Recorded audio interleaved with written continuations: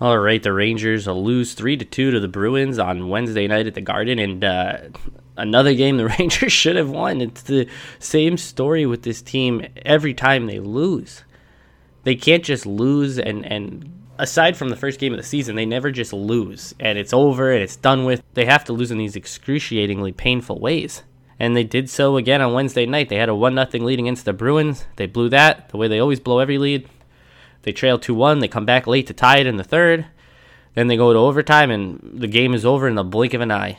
And I turned to my wife and I said, if Patrice Bergeron wins this faceoff in overtime, the game is over. And it should have been at that moment because he won the faceoff. The Bruins went right down. Brad Marchand made an unbelievable move, and Adam Fox had to dive in front of an empty net to stop Marchand from winning the game then. But the Rangers get an odd-man rush. They can't capitalize. A turnover. Marchand goes on a breakaway, and he scores.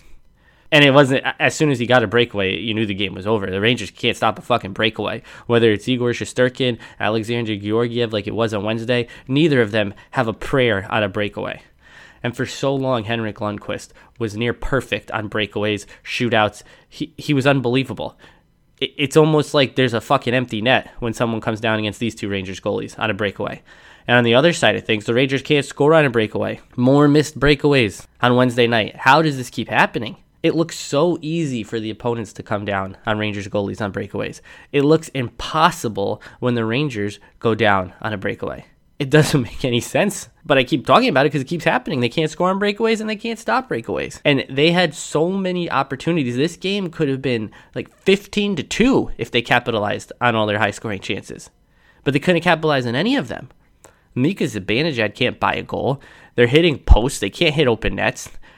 Tuukka Rask had some unbelievable saves, but he also gave them many opportunities to cash in, and they couldn't. And once again, the fourth line is the line that comes through. In the last two games, the Rangers have 2 goals total, both from the fourth line. Julien Gauthier gets his first in his career. Kevin Rooney scores again. He's got 3 times the goals that Mika Zibanejad does. And on top of everything, Artemi Panarin got hurt. And he only played, 2 shifts in the third period? One of them on a power play? So it was a brutal loss. And David Quinn doesn't seem to fucking care about making any changes to improve things. Same top 6 forwards. Alexei Lafreniere still on the third line. Still not on the first power play until injuries occur. Change it up. It's going to cost you your fucking job at some point if you don't. They can't keep going like this. Can't keep trying to jam square peg into a round hole. These combinations he has aren't working. There's no offense. And sure, you could say they've generated scoring chances. They don't generate goals. They don't hand out 2 points at the end of the game for scoring chances. So at least the Rangers got 1 point out of it, because had they gotten nothing, that would have been awful, coming off that loss to the Islanders. And now they'll see the Bruins again on Friday night, and the game Sunday against Philadelphia has been postponed. So they'll have a break, another rest, some more rest after this game on Friday night, the way they did last week. And with the Rangers losing to the Bruins and with them playing them in back-to-back games, Mike Hurley of CBS Boston joined me to talk about the Bruins. So let's get to it. All right, the Rangers lost 3-2 at the Garden on Wednesday night to the Bruins, a game the Rangers should have had given the amount of high-quality scoring chances, but once again, they're unable to finish. And joining me today to talk about the Bruins this season is Michael Hurley of CBS Boston. Hurley, how's it going today?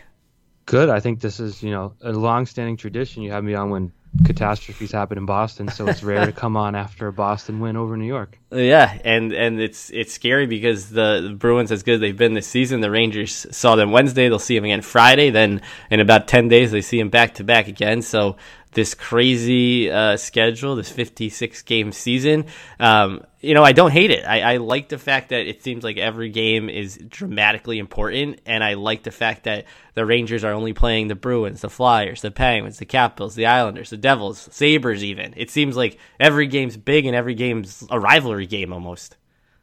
Yeah, I don't know. I think it's like Groundhog Day. I think at a certain point it's like, oh, another game in Philly with the yellow lights. Oh, back-to-back games in Jersey. And like we haven't even touched the Buffalo part of the schedule because of COVID or whatever. So it's like, I don't know. I think some of it's going to run its course, but it's interesting in that old school rivalry. It's like that the old school hockey people always talk about the old Adams division rivalries and things like that, and bad blood and things like that. So sure, there's an element to that, but I don't know. I was looking at the schedule last night, and it's like Rangers, Islanders, whatever. And it's like Rangers again, and it's like, okay, that's a bit much. But like, I don't understand why you can't play like Carolina. Like, I understand you want to limit travel, but like, can we go to the Midwest? Can we go a little south? Like, can we be a little more creative? But it's the NHL, so what do you expect? Yeah. No, that's understandable. And I think, at least from a Rangers fan perspective, where they're not, they haven't arrived yet, they have the youngest team in the league,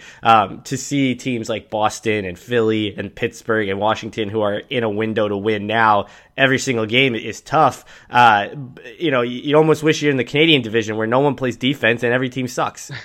Yeah, it's definitely not as fair as you're used to in terms of spreading it out over the schedule. You look at a team like Toronto just racking up points because they're playing Ottawa and Vancouver and Calgary. Like, it's definitely a different game and different division, which it should make an interesting playoffs. Maybe, I don't know what it does to a team like Tampa, coming off of what they did last year. And it was obviously a unique situation last year. I mean, it was a regular season. From a Bruins perspective, they were the best team in hockey by a mile. I think they had the best record, but they were going to end up like 10 or 12 points better than anyone in the conference. Obviously, things get shut down, and then the bubble play is completely different. So I guess it's a credit to the guys that do the best at adapting, because it's not what they're used to. It's not what they signed up for, and not what they've been doing for years. So that's what surprised me the most, because the Bruins, I thought, were due to step back, losing Chara, losing Krug, not really making improvements. But I'm starting to think that maybe the teams that can just grind are going to be better suited to make it through this 56-game weird-ass schedule. Yeah, no, definitely. And the thing with the Bruins is, you talk about they coming off a Game 7 Stanley Cup loss. They're the best team in the league. They get off to a rocky start, but it's clear if they're not the best team in the East again, or whatever it is with this crazy, there's no conferences. If they're not the best team in the East division. This is the Mass Mutual. Yeah, then they're certainly right there. And you talk about how I usually have you on when something bad is going on in Boston sports, but the Bruins are sort of the only thing propping Boston sports up right now. Yeah, it's kind of like a dark period. It's 20 years was very good, but I mean, the Red Sox are miserable. They're just traded Andrew Benintendi to save like a few million. The Celtics, they started all right. They have a good young duo, but now they're like basically a 500 team somehow. That they came crashing down. The Patriots, we know their situation. They don't have a quarterback. Their previous quarterback, I don't know if you saw the news, he won the Super Bowl this week. Yeah. To their previous tight end, a guy they tried to get rid of 3 years ago. So yeah, definitely dark times. I will say, as good as whatever the Bruins record is, 9-1-2. They have a plus 13 goal differential. It looks good, and it is good. Don't get me wrong, but I don't know that it's fully sustainable. Like, getting down 3-0 in Washington and winning, and then doing it again the next night, like.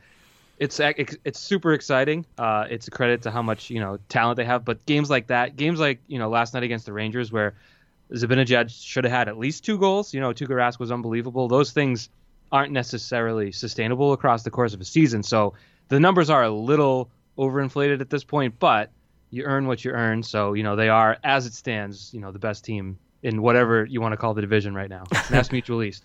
Tuukka Rask was unbelievable. The Rangers had breakaways, odd man rushes, open nets. They couldn't score. And Tuukka Rask, the Bruins fans have been trying to run this guy out of town for years. And all he does is keep showing up every year, keep being in the Vezina conversation. And that performance on Wednesday, that was one of the best performances I've ever seen him put together in, what has he been in the league now, 12 years? Yeah, about 2010 he came in. But yeah, I mean, that was kind of typical for what you've seen from him this year, where the only goals getting in are like quadruple deflections, from point shots that go off a stick and a shoulder and then batted in out of midair. So he has been like that. I mean, we could probably dedicate 4-hour-long podcasts to the misrepresentation of Tuukka Rask in Boston. People seem to think that he's like afraid of the big game or is not clutch or all this. It's like, these people don't understand that making it to Game 6 or Game 7 of the Stanley Cup Final is not a common thing, and that every game that preceded it was actually a big one. I think to Game 6 in St. Louis, the Stanley Cup was in the building, or it was in a hotel next door. It never actually made it in the building because Tuukka made like 31 saves on 32 shots, and the only goal he allowed crossed the goal line by about a fraction of a millimeter. Like, the guy is unbelievable. He'll never be properly appreciated here because Tim Thomas had a great, 8 to 10 games in the playoffs in 2011, and that's been hung over his head. But yeah, Tuukka Rask is great. I don't know if you can relate, Neil, to a great goalie not necessarily getting the proper due in the city for which he plays, but That's how it is in Boston. Yeah, well, now the Rangers have Igor Shesterkin and Alexander Georgiev, who are not consistent, who can't stop a breakaway, and everyone's wondering where the guy for the last 15 years went that could do all that. So they ran him out of town the way that the Bruins want to run Tuukka Rask out of town. And Rask's career with Boston is wait. It sucks being that guy, though, doesn't it? It does suck being that guy. Like, the goalie was good. Yeah, bozos. That's kind of like me this year with the Patriots. Like, oh, hey, listen, the quarterback didn't suck last year. Everyone else did. Yeah. Well, Rask, if you go back in time, there was that weird period there where Thomas was the starter, and then, like I think you said, it was Rask who was the starter, and then they went back to Thomas the next year and won the Stanley Cup, and then after that he sort of took off as the starter with Thomas leaving the league, then returning. But I mean, they've had great success. Yeah, they lost to the Blackhawks in 6 games. They lost to the Blues in 7 games. It's hard to pin it on that guy, and that shouldn't be the reason. They didn't score in Game 7 at home until there was 10 minutes left, and it was 4-0. So you can't exactly fault the goalie on that. You did leave out one thing. Rask's playoff first year was 2010 when they blew a 3-0 lead to the Flyers. Yeah. So there was that. I guess that has colored a lot of people's perspective of him, even though he was like 9 years old. And the Flyers figured him out that series. He became quite a bit better at goaltending after that. Well, hey, you look back, Andrew Raycroft or Tuukka Rask. I mean, you're not gonna get much better than that. I think there was some like those Twitter things where someone's like, name a lopsided trade or something, and Andrew Raycroft quote tweeted and said Andrew Raycroft for Tuukka Rask. Pretty good. But I feel like if you polled the majority of Bruins fans, I think easily the majority would say they want Rask gone.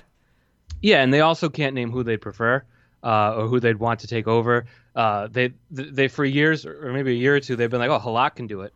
Yeah, how'd that turn out last year? I mean, it's you need it. Rask has had. You look at his conference finals numbers. It's like, I don't have those numbers in front of me. He has like a 950 and like a 1.2 in the conference finals, having, he allowed 1 goal against Pittsburgh when Pittsburgh led the league in scoring. So anyways, I'll stop now because like I said, I could do probably 4 to 5 hours on Rask being an excellent underappreciated goaltender for some reason, but I'll stop there. Well, when overtime started, the Rangers thankfully got the tying goal in the third, because if they had gotten no points out of the game, it would have been, embarrassing. It was embarrassing the fact that they couldn't score a goal. The top 6 can't score goals. It's only the fourth line. They either get shut out or the fourth line scores a goal or two. But when overtime started, I said to my wife, if Patrice Bergeron wins this faceoff, the game is over. And as he always does, he wins the faceoff. They go down. Marchand has a chance that diving Adam Fox in front of an empty net is the only reason game didn't end there. But the game ended about 20 seconds later anyway because of a Marchand breakaway. That line, is so dangerous when it's on the ice. You're just waiting for their shift to end. But as you go down the Bruins depth chart, it's amazing to me each year that this team is where it is, because you got the first line, you got the Pasternak, Marchand, Bergeron line, and then you have Krejci, and then it's like no one, but they just seem to get it done. It's remarkable. Yeah, I mean they've had poor Krejci. I think Krejci has one of the best, just some of the best vision I've ever seen. Since Mark Savard was better, but Krejci is right there in terms of being just a wizard. Sort of like he sees the game from up top. But he's also had no right wing for like the past 6 years. It's just this rotating cast of just, I don't want to say bums, but rotating cast of bums just moving along his right side. And DeBrusk has been on his left side. DeBrusk has had a bad year. He had a good night last night. I think he had 7 shots on goal, but it's been rough on that second line where, in the past when he had Lucic and Horton or Lucic and Iginla, it was a great line. And since then, it's been rough sledding, but I do think, Charlie Coyle is a good player, but he's in a similar case where it's kind of like, I think he has Craig Smith this year, and it's not exactly, a full 12-man forward lineup that makes you, shaking your boots. And certainly, they weren't great when Pasternak was out, and then he shows up and he had like 5 goals in 3 games, just, hat tricks here, winning games left and right. So that guy's unbelievable. He's still like 22, 23 years old. So that top line's still doing it. The fact that Bergeron's still doing it, Neil, you and I were seniors in high school. Patrice Bergeron was playing with Andrew Raycroft, losing to the Montreal Canadiens in the playoffs that year as we were children. And he's still doing it at a high level. I think he's 35 years old. It's kind of unbelievable. Yeah, top line's legit.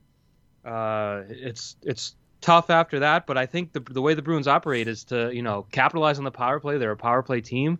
And hope, your Craig Smiths, Charlie Coyle, Anders Bjork last night can, pop one every now and then. But certainly it's not it's not an overwhelming lineup. Well, Bergeron's finally the captain now that Chara's no longer a Bruin, and he got to play against the Bruins last week. And I've been an anti-Chara guy forever. Thought Bergeron should have been the captain all this time. He's finally it. Was it weird to see Chara in a Capitals uniform? A little, just because it still seems so unnecessary, and I know it's hard to get on the team that's 9-1-2 and doing well. But Chara basically plays for free at this point. He's 43 years old. His work ethic, his leadership, like that's a real thing. I think back to the Cup final against the Blues. He takes the puck off the jaw. He can't eat. He can't open his mouth. He can't speak. He has his jaw wired shut. He still tries to give a press conference, which was like, man. I mean, the guy is an unbelievable hockey player. I'm not trying to make this like a Patriots podcast for you, but like what he's doing is so much more impressive than what Tom Brady's doing. And what Tom Brady's doing is unbelievable, but he's also standing straight up and throwing a ball, whereas Chara is skating 20 minutes against the most talented hockey players in the world every other night. Like so to move on from him felt a little bit, I know it's sports and there's no respect and there's no like doing the right thing necessarily, but for like $1.5 million, it was weird to get rid of that. I understand Bergeron is likable and captain material and all that, but so yeah, it was weird. And then Chara scored a goal. I think he has like 2 goals in the past 25 years, and he blasted one against the Bruins. So it was weird, but I mean, life moves on, and I guess to the point about Boston sports in transition, that's sort of the theme around here. You talk about Chara and Brady there in the same sentence, and I saw this thing where Chara like reached out to Brady about like what it felt like to switch teams, and I could see like Brady reaching out to other guys on his level, but I wonder how many people Chara had to go through before he finally got in touch with Tom Brady. It wasn't like I have Tom Brady's number. It was like, it took like 3 months for him to finally get in contact with him. It's possible, but Brady had a big TB12 center opening in Boston a couple years ago, and Chara was there. So I think Chara is sort of bought in on that because Chara switched to a plant-based diet, a lot of he trains a little bit harder than Brady in terms of the weights and everything like that. But they have some sort of connection. So when you're that old and you've been playing in the same city for so long, you're bound to. I don't know if he has his number. That's a good question. But yeah, he's got. I bet he has Brady's guy's number. Yeah, and that was enough. Well, another Bruin who's gone, Torrey Krug. My dad has had this infatuation with Krug over the years, and he wished that he did, he could care less about the salary cap situation for the Rangers or what their roster looked like, but he was praying that they would get Krug, and instead he went to the Blues, and I think he's another guy who was sort of underappreciated, flew under the radar because of the bigger names on the Bruins. What's it like been, or without him on the team? I know he was sort of ran the power play. He just seemed like a bigger presence than he let on for guys who really pay attention to the Bruins. Yeah, and you talk about, captain material. He was certainly a guy that brought that leadership like early on in his career because he was he went to college. He was a captain at Michigan State as a sophomore, I want to say. He had that leadership thing. Like the Bruins used him in their like youth camps. Not youth camps, like when the rookie development camp, he would come and talk to the players, even though he wasn't a captain. He wasn't he became an alter before that. So he had that skill, and he was underappreciated because he's so small. And there'd be times where he'd be in the exact right spot, doing the exact right thing, just getting overpowered by, a 6'3", 220-pound winger. And there was only so much he could do in that. He fought as well as he could, but you can't be bigger than you are. But because of that, I think people looked at him as like sort of a one-trick pony. But he was responsible defensively. He was good, and his getting out of his own zone was unbelievable. His work in the offensive zone obviously speaks for itself. So I did expect the power play to take a dip without him just because he was such a weapon with that bomb from the point and just his passing and everything. Last year it felt like David Pastrnak scored like 40 goals from the dot, just uncovered, just wide open. And I felt that was because, penalty kill units had to consider, where Krug was and everything. But the Bruins power play is still dominant right now. So credit to them. They just kind of put Krejci out there and be the slap shot guy, and it still works. So the Bruins have done, I'll admit I'm wrong. I thought they were going to take a step back defensively, playing all their young guys instead of Chara, and I thought their power play would take a step back without Krug. Somehow they've not done either. Well, the Rangers. I'll say this though: I haven't watched a single Blues game, so I don't know how Krug's doing out there in whatever division he's in. Hold on, I'm looking it up. That would be the Honda West. I've not watched many Honda West games. They're in Missouri, having to go to Anaheim, Arizona, and San Jose. Yeah. Whereas the Central doesn't include them, but includes the Central's Florida. It's like a few years ago when the Jets came back and they were like, we don't have time to do stuff. You're going to be in Winnipeg and you're going to play the Lightning every other game. I hate the NHL so much. I do hope that because of last year and this year, they dump the dumbass 3 teams from each division and the 2 wild card setup. Yes. It's the dumbest. Like, it works for people like us who follow it, but then you try to explain it to someone who just kind of follows hockey, and they're like, why do they do it that way? Yeah. And you're like, I don't know. Hall of Famer Gary Bettman. They wanted to create rivalries. It's so dumb. Well, the Rangers the other day brought back their retro Liberty jersey. They changed it a little bit. They made it much harder to tell which number you're seeing on the screen, even in 5,000 HD 4K TVs. But the Bruins, they have their own version of their retro. But I was hoping to see the old yellow one with like the zigzags on the shoulders and the bear on the front. Where are those? The Pooh Bears? Yeah. They call those the Pooh Bears around here. Those suck so bad. Like, those were great in video games because the team stood out so much. So you knew in NHL, whatever, it'd be like 99. You knew which team was yours because the yellow was so blatant. I mean, they were brutal. I know our generation kind of likes them. I think because we were like 9 when they came out. Pooh Bears, no, they brought back some sort of like a Bobby Orr type, but they made it yellow. They haven't worn it yet in a game, but I don't know. They still got their weird alternates. That's just a big giant B. They're not good or bad. They're just kind of there. So. Well, the Rangers win 2 games in their Liberties, and then they bring out the blue shirts and they lose. So maybe they'll go back to the Liberty on Friday. Can't do that. Before I let you go, you mentioned early on Andrew Benintendi gets traded and to step away from hockey here. This guy a few years ago, he was 22, 23 when they won the World Series, destroys the Yankees. Like, after David Ortiz, he's probably the scariest Red Sox player in our lifetime against the Yankees. And I was like, I'm going to have to see this fucking guy for 15 more years. And now he's gone, Mookie Betts is gone. It's like, this has been the greatest couple of years here as Yankees fans for the Red Sox. Yeah, I mean, Benintendi, he has, and I'm definitely a scout. I'm grinding the tape like the scouts. But when he got called up, or when he was about to get called up, I think like 4 or 5 years ago, I was looking at every video on the internet I could find of him. I'm like, this kid's swing is unbelievable because he can pull it and hit bombs. He can poke it down the left field line for doubles. Like, he is an all-field hitter. He clearly has a good approach. And he did. I mean, he was huge in the postseason in 2018 when they won the World Series. His diving catch in Houston, it was Game 4. That put the Red Sox up 3-1. If he misses that and it's 2-2 against Houston, I don't know how that series turns out. So he was a huge part of that. He had a big catch in the World Series too. Remember, he had like the Michael Jordan pose, jumping in front of the Green Monster to make a catch against the Dodgers. So was a great player. Huge drop off in 2019. Just like was not the same player. And then last year he played like 10 games and was hurt and batted like 100. So I understand that, you could do better, but it also seems like the Red Sox just traded Andrew Benintendi for a worse version of Andrew Benintendi while paying $2 million for Andrew Benintendi to play in the Royals. So it seems a little bit extreme. And just to go to full circle, you had that outfield that year was Jackie Bradley, Mookie Betts, Andrew Benintendi, and Brock Holt. That was 2018. They're all gone. The Red Sox aren't the team that they used to be, and I don't know. Well, I think that's a great way to end this because we had to get there eventually. Right? Yeah, we had to get there eventually. You went through the Patriots quarterback search. They're going to end up with Ryan Fitzpatrick.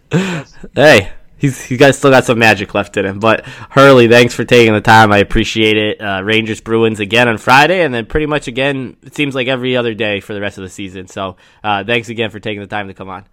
Always appreciate it. All right, thanks again to Hurley for taking the time to come on and talk about the Bruins as they beat the Rangers 3-2 on Wednesday night at the Garden. They'll play again on Friday. The Rangers won't play on Sunday as that game against Philadelphia has been postponed. So after Friday's game against the Bruins, they'll play next on Tuesday against the Devils. And then on Thursday against the Flyers. I guess that's which is scheduled as of now. We'll see what happens there. So, and then 2 consecutive days against the Capitals next Saturday and Sunday. So tough games ahead because after that it's Flyers again and then Boston 2 games in a row. This is a brutal part of the Rangers schedule. They need to start holding leads. They need to start scoring goals. They need their top 6 to start doing something. That'll do it for today. Thanks for listening.